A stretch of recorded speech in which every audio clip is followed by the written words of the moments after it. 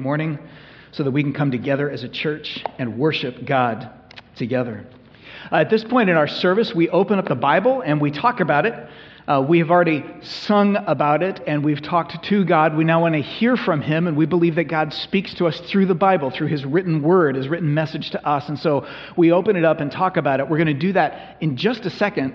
Before we dive in, let me just say one thing briefly about where we're kind of heading as a church over these next few weeks, starting next Sunday. This is the sixth and final Sunday of kind of a six-part series that we've done, series of messages in the Old Testament book of Psalms. So we're going to get into the sixth and final psalm that we're talking about, Psalm 136, here in just a moment. I want to talk about where we're going next briefly. For the next 7 weeks after this, we're going to talk about what it means to be a church that, in the language of the New Testament in the Bible, a church that makes disciples. A disciple is a follower of Jesus, and that's a process that God calls each one of us to, a relationship with Him that starts with saving faith in Christ and then continues to grow for your entire life. And churches are to be places where more and more disciples are made.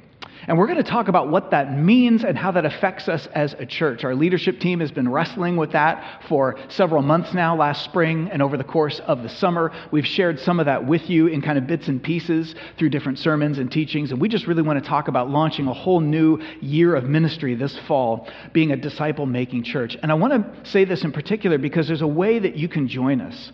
We don't want this to be a passive experience where you simply come to church and listen to somebody like myself unpack Scripture and then walk away. This is something we want to be involved in as a whole church actively as well. And there's a great way that you can do that. Out at the Harvest Book Table, which is in our atrium, we have these study guides.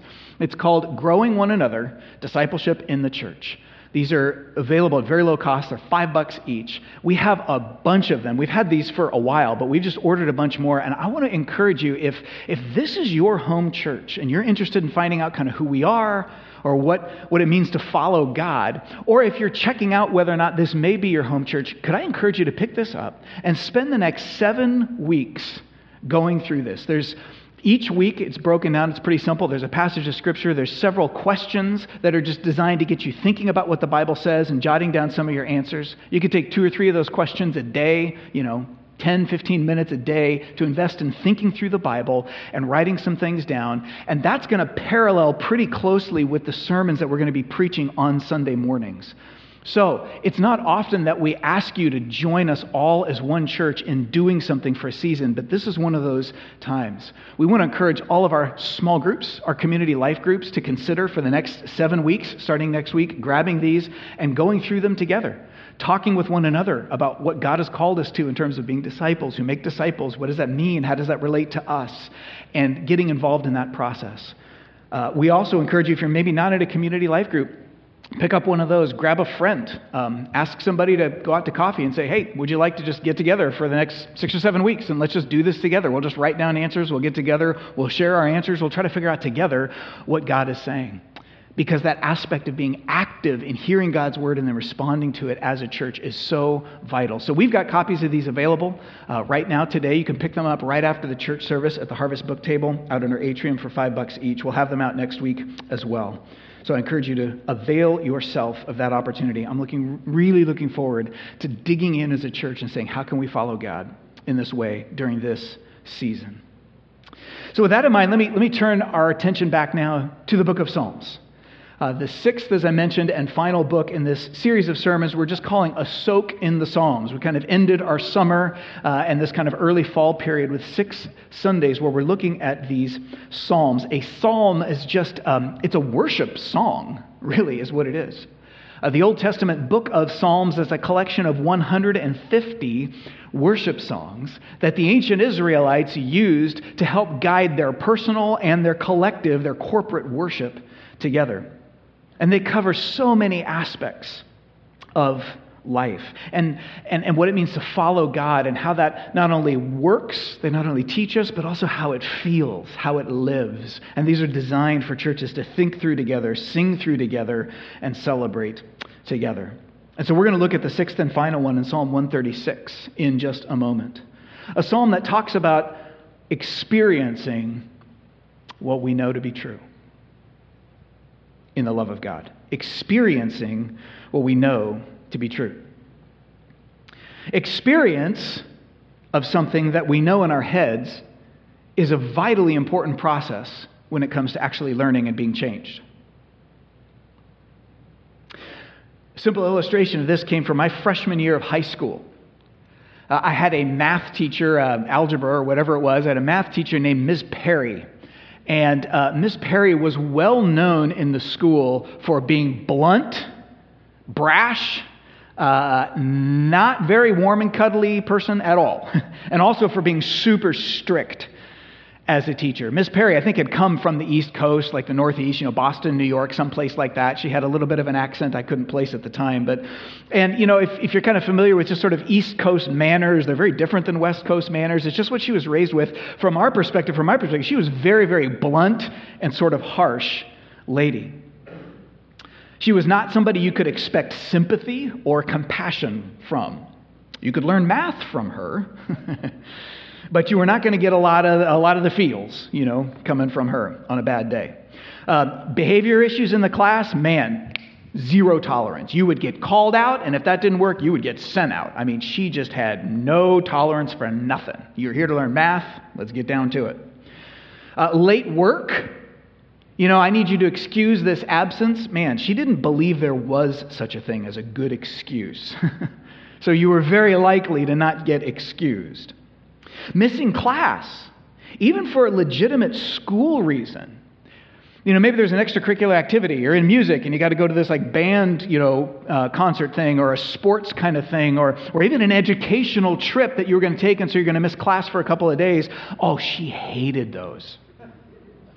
She hated them, and she hated them because she had to approve those absences, right? Because they were sanctioned school activities. She had to excuse the absences, but she didn't want to. In her head, she understood these are supposed to be educational experiences, but she did not see any value in it. And if you're wondering if I'm just being too harsh for her or I'm assuming things about her that I really didn't know, how do I know that this is what she thought? I'll tell you how I knew. Because she told us.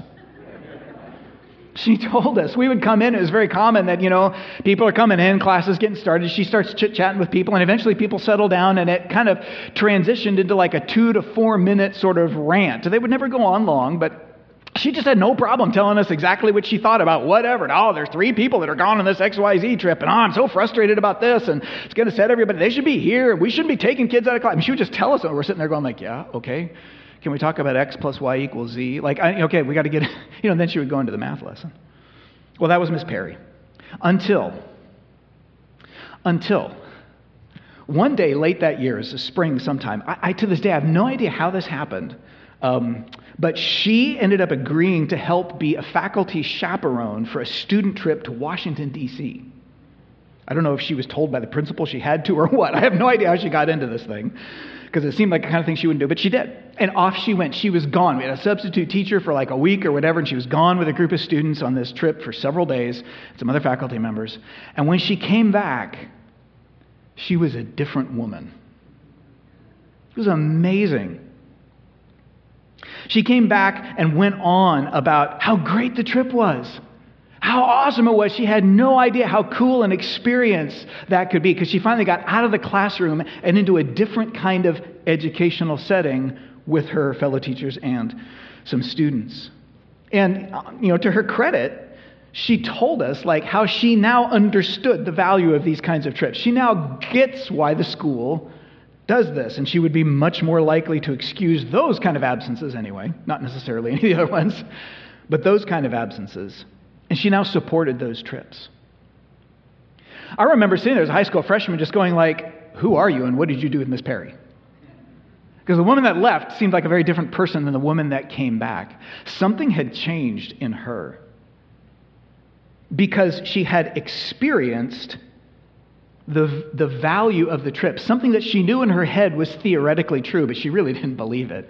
When she experienced it, she suddenly saw the value in it, and that changed her outlook and her attitude. Isn't that how it works so often in life? We know something is true conceptually in our head. We accept that it's a fact, but we don't really grasp it fully until we've experienced it.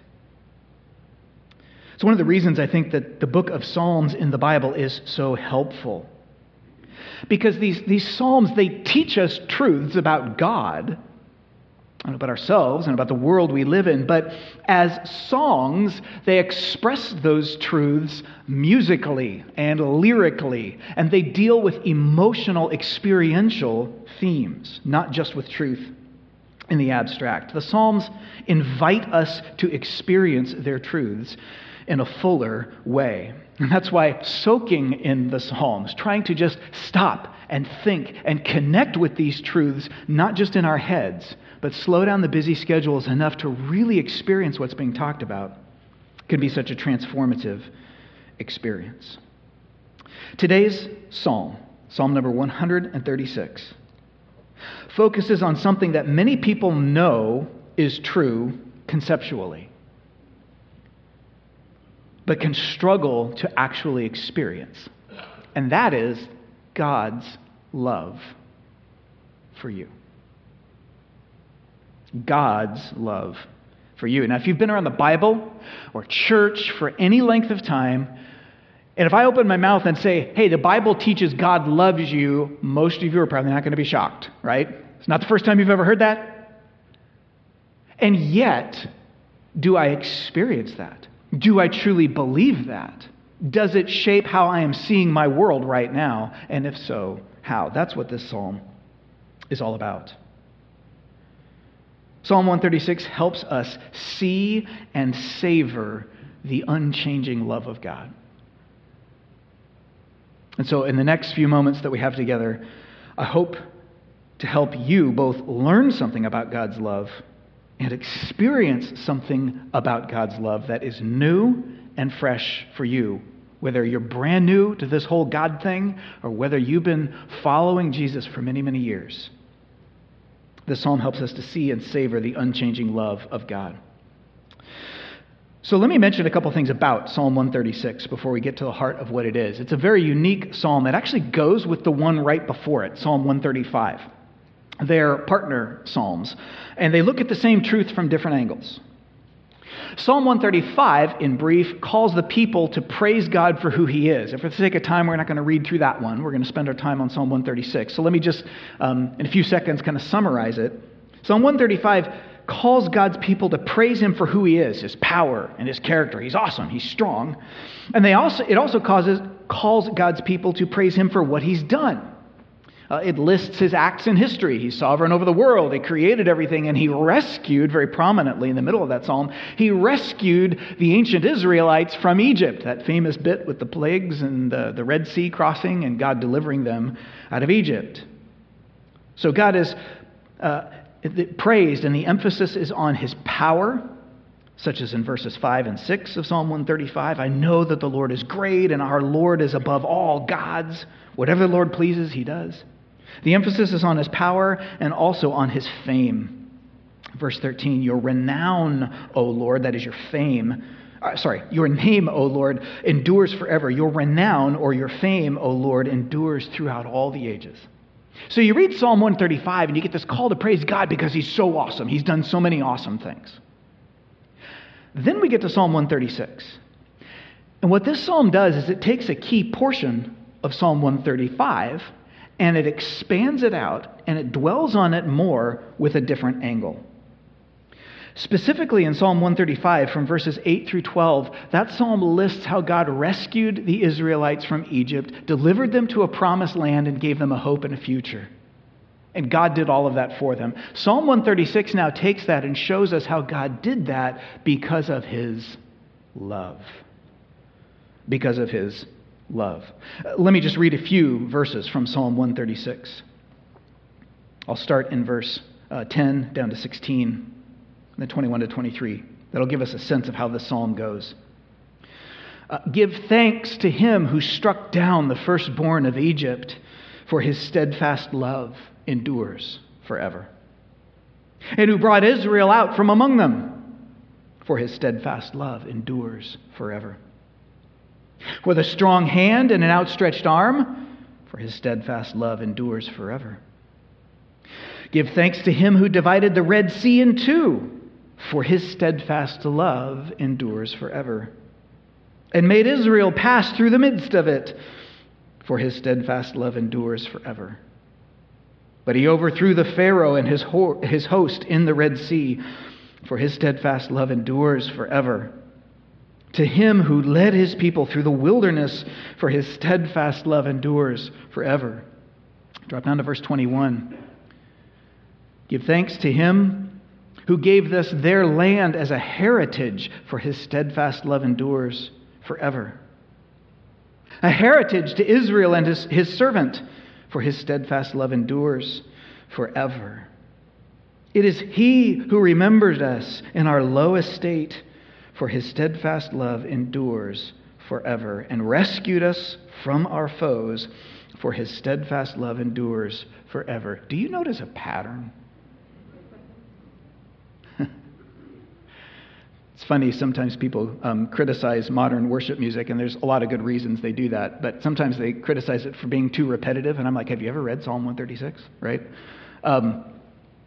Over and over again. What's happening here is that it's a festival psalm. Historians aren't exactly sure how it was used, but it was probably, the musical term would be antiphonal. It's like a call and response thing. Like the people would come to Jerusalem in these big feast days, and they would have these worship concerts. They would use music in their worship, and there would be like a choir that would lead the people, sort of like the music team, right? The worship team. And then there would be the people. And it was a call and response. So like, it might have gone something like the choir would sing the first half, in some sort of musical lyric. Praise God who brought Israel out from among the Egyptians. And then the people would respond, for his steadfast love endures forever. It's kind of a chorus. And then the choir would sing with a strong hand and an outstretched arm, for his steadfast love endures forever. That's why it kind of reads that way. It was a back and forth worship song.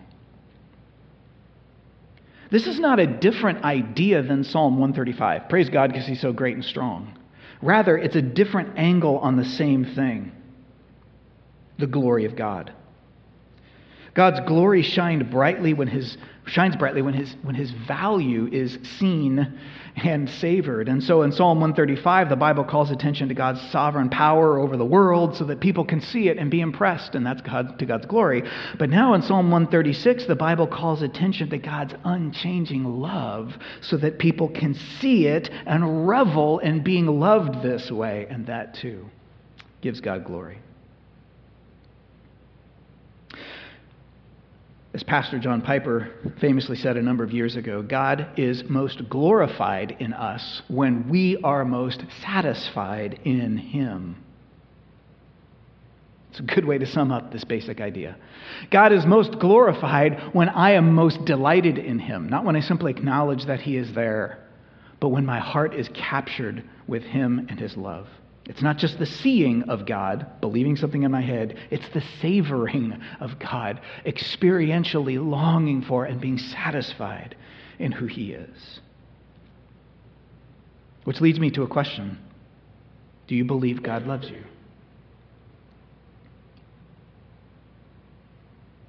Do you believe God loves you this morning? If so, do you believe it merely as an idea? It's a fact of theology you acknowledge to be true? Or does it help define your own self-image? The love of God makes me understand who I am. Does it help define the way you see the world around you? See, that's what Psalm 136 is aiming at. It's trying to take us on a journey of reflecting widely and deeply on God's love so that it moves beyond the thoughts and it touches the heart. And it pursues this journey largely in two different ways. So there's two things I want us to see about the psalm before we conclude. First of all, it communicates that everything God has done, everything he does, is an expression of his love. That's the first point. Everything God does is an expression of his love. And then secondly, it tells us that God's love is unchanging. It's like nothing we've ever experienced before. This is a worship song about the love of God. Let's take just a brief look at each one of those. First of all, everything God has done, all of God's acts, his actions, are expressions of his love. That's such an obvious part of this song. The most obvious feature of this, you don't have to be a Bible scholar to know it. It just jumps off the page at you, right? It's like every other line is this repeated chorus, this repeated refrain for his steadfast love endures forever. 8 times I counted them, if I remember right. Over and over in this psalm, his steadfast love endures forever. His steadfast love endures forever. We got the point. Did you? Did you? You see, notice that it's not just a rote repetition. The song has taken many of the things the previous song exalted God for and added a new reason, a new facet. Yeah, God is great and powerful, but all that greatness and power is an expression of his love for you.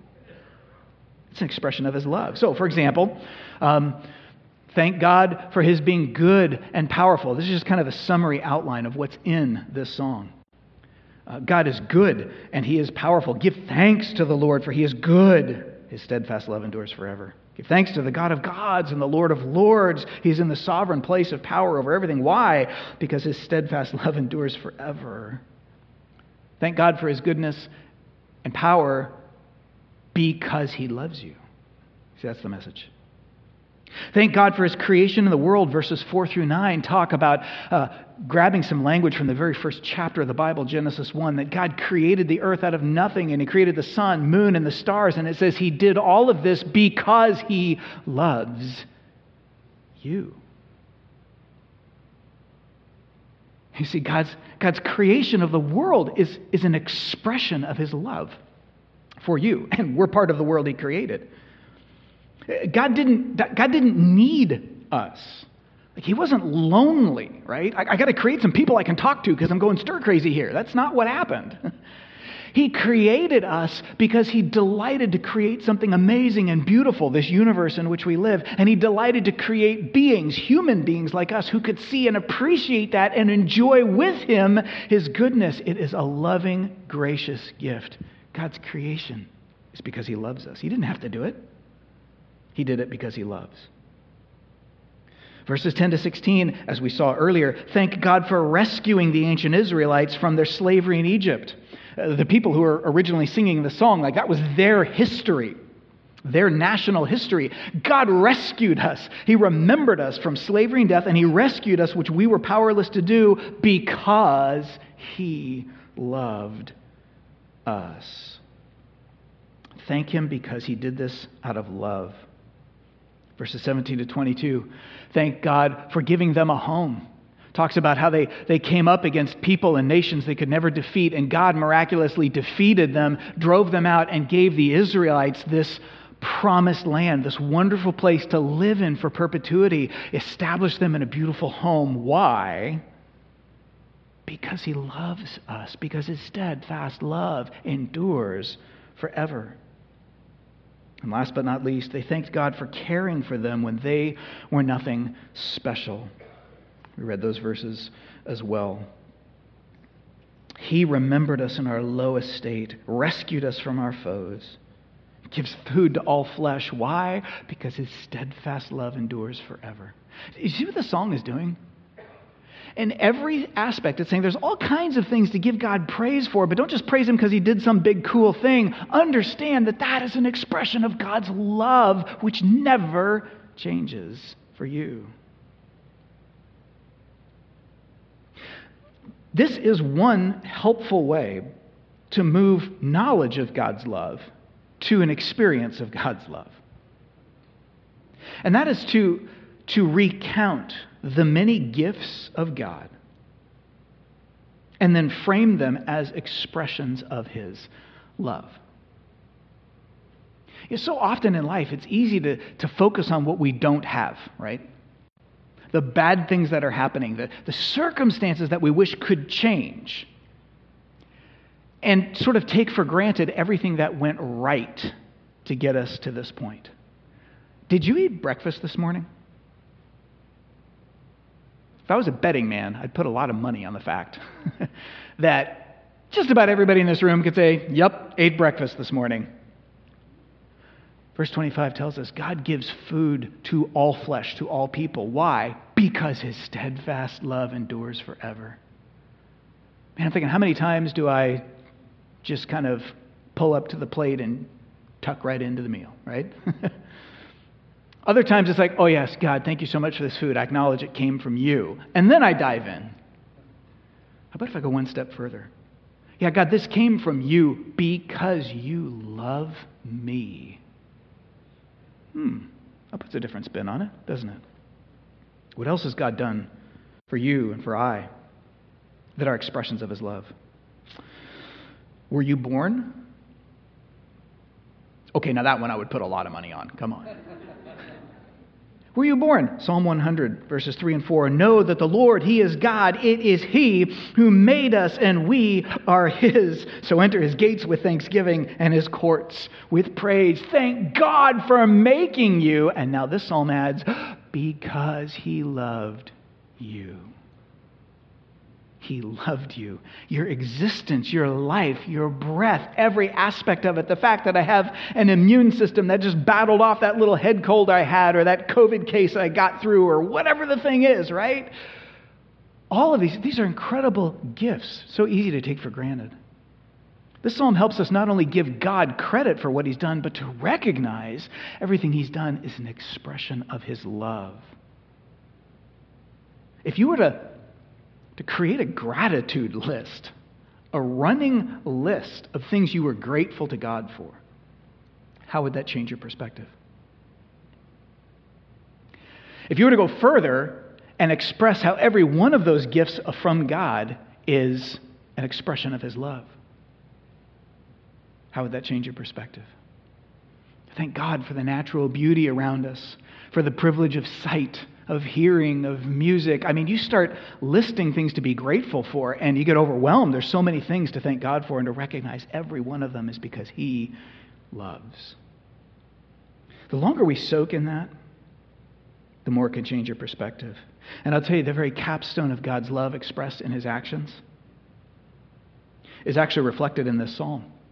They had this personal history of having been rescued from Egypt and delivered to the promised land. But throughout the entire Bible, the Bible constantly goes back to that story and says, you know what, that's just a metaphor for all of life. That God's ultimate mission is not to just take one group of people, the Israelites, and rescue them from one particular slavery, their slavery in ancient Egypt, and take them to one particular plot of ground in the promised land.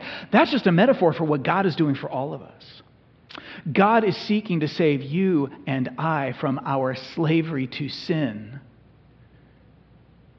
and eternal death in hell. And he's seeking to give you a truly forever home. Not in the suburbs, in heaven. That's his mission. That's the message of the entire Bible. That's the good news of the gospel of Jesus. And just as his Old Testament rescue from Egypt was motivated by his love, so his rescue of you through his son Jesus Christ is motivated by his love. Probably the most famous verse in all the entire Bible, John chapter 3, verse 16. Say it with me. For God so loved, there it is, the world, that he gave his only son so that whoever believes in him would not perish, not die, but have eternal or everlasting life. Why did God send his son, Jesus Christ, to die on the cross and pay the penalty for your sins and my sins? Because he so loved the world.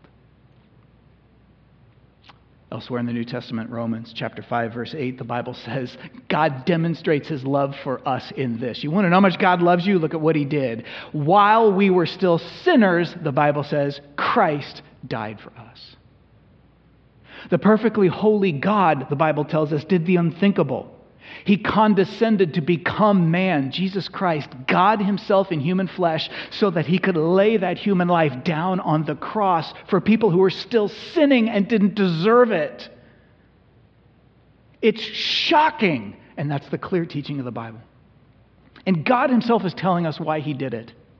He's demonstrating his love. Oh, friends, recount the 1,000 things God has done for you that are so easy to take for granted every day. See them as expressions of God's love for you and talk about them with others. That helps cement them in our own hearts. This can help take knowledge to experience. The first thing the psalm does is it shows us that God's acts are expressions of his love, but it also does one other thing. It tells us something about the nature of God's love, because it's different than what we know and experience as people. It specifically tells us that God's love is unchanging. It's unchanging. That repeated refrain, that repeated chorus, the steadfast love of the Lord, it literally says, is to all generations. It never runs out. It goes on forever. So that was written in Hebrew originally. Our English translations have just translated that. His steadfast love endures forever. It never goes away. There's no human being that's going to wake up 1,000 years from now and discover that God's done loving the human race. I used it all up on the previous 1,000 years. It doesn't work that way. It's steadfast. Steadfast means it's unmoving. It doesn't go anywhere. It doesn't budge. Nothing changes it. I found some steadfast rocks in my yard once. You ever done that? A number of years ago, the back fence between our property and the neighbor behind us, a couple sections of it blew down, and we realized, okay, the whole fence needs to go. It's kind of rotting out, so it's time to get rid of the whole thing. Dig post holes, put up new posts, the whole 9 yards. And so as I'm digging these post holes, you run into a few pretty big rocks, and some of them are always bigger than you think, and you got to work around them and kind of dig around enough. Even now you're kind of outside the circle you wanted to get outside of, but you got to in order to pry it loose and finally get rid of the rock. And I got to one point about... Well, I'm not going to tell you where it is. If you ever come over to my house, don't look too closely at the fence post. Because here's the thing. I had the exact spot I wanted, one particular fence post, and I hit a rock, and I'm like, here we go again. And I start digging around it, trying to pry it loose. It is not budging. You dig around it and dig around it again. You're pulling and yanking, like I'm going to throw my back out. No. So, and I keep digging and digging, and this rock would not quit. I'm like, is this a mountain? It probably wasn't, but it was clearly not just like, a chunk of concrete or a football-sized rock. This thing was big. And after a while, I dug around it so many times, and I'm prying on it, I'm trying to get a shovel and other pry bars and things underneath it. Can I just bust this thing loose? It is not budging. I finally realized, do I need to get a backhoe back here and scoop up half my backyard to get rid of this rock? Well, that's not going to happen. So I did the only logical thing to do. I moved the fence post. Right? I had to put it a foot or a little over a foot further away than I wanted to. I'm like, this is still going to work, but I could not budge that thing.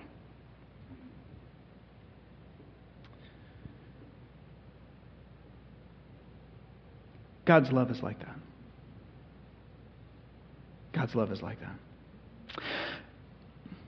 To press that analogy a little bit, the love of people can be fairly small rocks. I love you, you love me, that's great, until you stab me in the back, and now I don't love you anymore, right? It can be not terribly difficult to dislodge the love that we have for one another. That marriage we thought was going to last forever, and then, right? The erosion of time, distance, bad choices, sinning against one another, whatever it is, undermines it, the love's gone. The best friend you thought would never leave you, and till a new opportunity and a better friend came along, suddenly they're just out of your life, right? The love of people has limits, even when it's real. It has limits. It's hard to imagine a love that could not be dislodged because we don't ever experience that. We do enough bad things, we become less lovable, and we know enough to know that I can't expect to be loved now. But you see, what the Bible is telling us here is that God's love is different. He already knows the real you. He actually knows the real you better than you know the real you. You're never going to surprise God. You're never going to think something or feel something or do something, and God's going to go, whoa, I didn't see that coming. He already knows it all. He knows all of your sin. Those sins you committed that you try to hide from people and make yourself look better because you're so afraid if they ever saw the real you, they would be repulsed. Here's the problem with God. You can't hide any of that from him.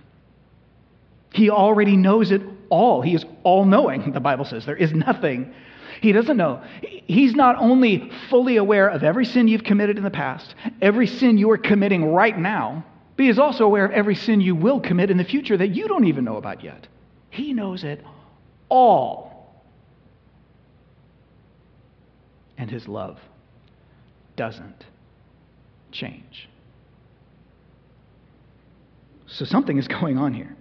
Now, this is a very different kind of love. The point is simply this: you simply cannot budge God's love. You don't have it in you to make God stop loving you. That's what the Bible says. This is because God loves in a way that's different than people tend to. While human love tends to be at least partly, if not largely, dependent on how lovable the other person is. I love you because of how much you do for me. I love you because of how beautiful and wonderful and handsome you are. I love you because of how you make me feel, right? These are natural ways that human beings tend to love one another. But God's love is different. It's not dependent on the nature and the lovableness of the person. It's based on his own nature and his own character. And God's nature and character never change, which makes this really good news. That's why his love never changes. Put it this way: God does not love you because you're so lovable. Because you're not. Neither am I. The Bible is saying something very different. God loves you because he is a lover at heart. That's who he is. And that's great news because his nature never changes. That's why the Bible can say his love endures forever. I never have to fear a future in which God's finally going to run out of love. That's it. You cross the line. I'm done with you. This means that we can't earn God's love. That is simply not the way the Bible says a relationship with God works.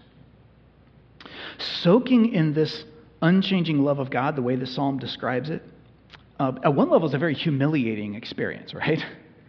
Because I have to recognize that it's wonderful God loves me, but it doesn't have anything to do with me. Actually, I'm kind of a creep sometimes, maybe more times than I think I am. To say that God loves me and it doesn't matter means God doesn't love me because I've done anything great. God doesn't love you because you're a good person. God doesn't love you because even you're an extra spiritual person. God doesn't love you if you've read the Bible and tried to just keep all of his commandments and do the right religious things.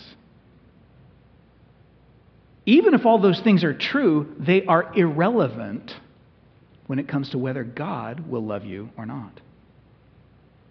So this kind of love kind of undermines our pride, our self-sufficiency, our sense that we're good people. On the other hand, it also undermines the opposite, and that is when we experience as people deep shame over who we are, over what we've done. Let's be honest. For many of us, we could say, I don't really believe deep down that God loves me because blank. How would you fill in that blank? I don't really believe God loves me because whatever you put in that blank, it's going to be something about God or something about you. Occasionally, it's something about God. Maybe we just don't believe that God's nature is perfectly loving, or we want to see God only as holy and righteous, but he doesn't have any mercy or love for us unless we've earned it. You know, sometimes we've just been given different pictures of God. Different world religions teach different things about the character of God. The Bible says he is a lover by nature, loving even those who don't deserve it.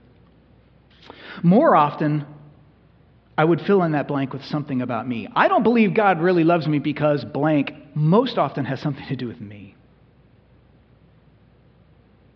Maybe I know what I've done in the past. Maybe I feel worthless, or I feel like I don't measure up. Maybe that's what you've been told all your life. So you always struggle believing you have value because people who should have loved you better didn't, and that affected you. And then we transfer that straight to God. None of that, even though it may all be true, none of it has any effect on whether God loves you. And that's incredibly freeing. You are loved far more deeply than you ever dared dream was possible. Soaking in that kind of love creates an acceptance and a security that allows people to thrive, to grow, and to press deeper and further in to a relationship with God. That's the love he wants you to experience. That's the love our church hopes you experience. So, Everything God has done is an expression of his love, and his love is unchanging because it's based on his unchanging character. And this is how a relationship with God works. We'll end with this. In John chapter 13, the Bible illustrates so clearly how a relationship with God works. The first 5 verses, let me read those to us. This is Jesus, the night before he dies. He's with his disciples. Listen to the language. Now, before the feast of the Passover, when Jesus knew that his hour had come to depart out of this world to the Father, having loved his own who were in the world, he loved them to the end. During supper, when the devil had already put it into the heart of Judas Iscariot, Simon's son, to betray him, Jesus, knowing that the Father had given all things into his hands, and that he had come from God and was about to go back to God, he rose from supper, laid aside his outer garments, and taking a towel, he tied it around his waist. And then he poured water into a basin and began to wash the disciples' feet and to wipe them with a towel that was wrapped around him. Jesus, who the Bible tells us is God himself in human flesh, loved his followers, his disciples, to the very end. And how did he do that? He got up, he took the servant's place, he washed their feet. He loved them. He served them. He gave to them. They were even shocked by that. Peter says, Jesus, you can't do that. Like, I'm supposed to serve you. You're God. You can't take this servant's place for me. And Jesus said, if I do not wash you, you have no part with me. You see what the Bible's telling us? Is not only does God love us, but that's how a relationship with God works. If we don't accept that love, we have nothing from God. Put this another way.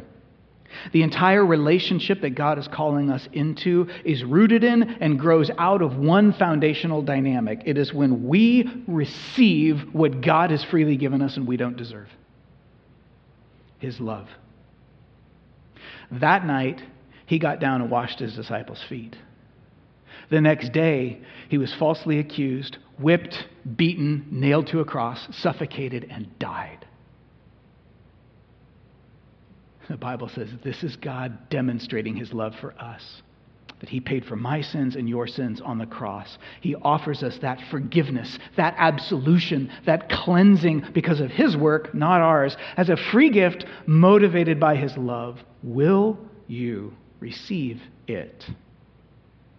By saying, yes, Jesus, I'm banking my entire future and eternity on you and on you paying for my sins. I want to go deeper and deeper into that love every day that I'm alive. That's how a relationship with God works. If you have questions about how to begin or deepen a relationship with God, we would love to talk with you after the service. Several of our pastors and elders will be right down here front. We'd love to have a conversation with you about that. Just end with a couple questions to reflect on. I encourage you to think about these.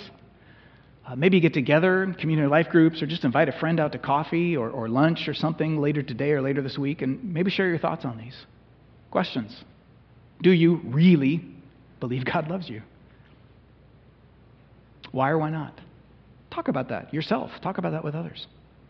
What's convinced you that God really loves you? What keeps you from believing that? Another question. If you grasped God's unchanging love for you more deeply, what would change in your life? All of us could grasp God's love more deeply. So if you did, what would change in your life? Would it affect your attitudes, your actions, your thoughts, your relationships, your priorities? Lastly, how can you soak in the love that God has for you this week? How can you move from theory to experience? I want to ask the music team to come back up here. They're going to lead us to close our service as we get to sing expressions of God's love for us. Would you pray with me? Father, thank you for the incredible privilege of being loved by you when we deserve precisely nothing good from you. God, we acknowledge today the truth that you've laid out in the Bible, that every single one of us is a sinner. Every single one of us is guilty before you. And yet, while we were sinners, you died for us. We didn't deserve it. But your grace, motivated by your love, gives us a lifeline and a hope. And Jesus, I pray that you would help each person here to connect, maybe for the first time, or maybe in a deeper way, with the love that you have, the sacrificial, servant-hearted love you have for us. May it humble us. May we feel free to receive it. May it affect our identity. May we be freed from striving for proving ourselves and our value to other people, and simply being and receiving your love. And God, having hearts that are so filled with that love, would you put us on mission to invest in others and express to them the same love you have for them? God, thank you for the love of God, perfected in the death and resurrection of Jesus Christ. Make that real to us, we pray, for our good and your glory in Christ's name. Amen.